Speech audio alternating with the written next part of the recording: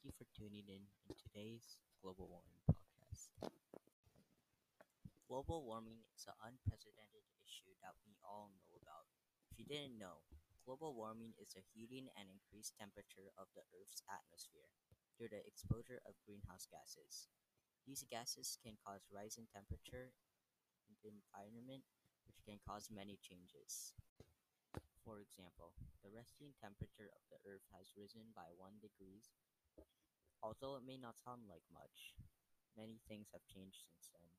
For example, coral reefs are starting to die just from that small change.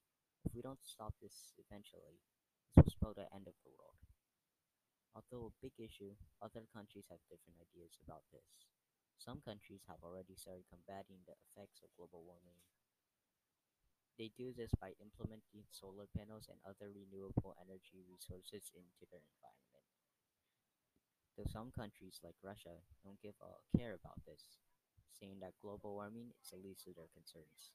Some countries have marked this as a high concern. Some have marked it as a low concern.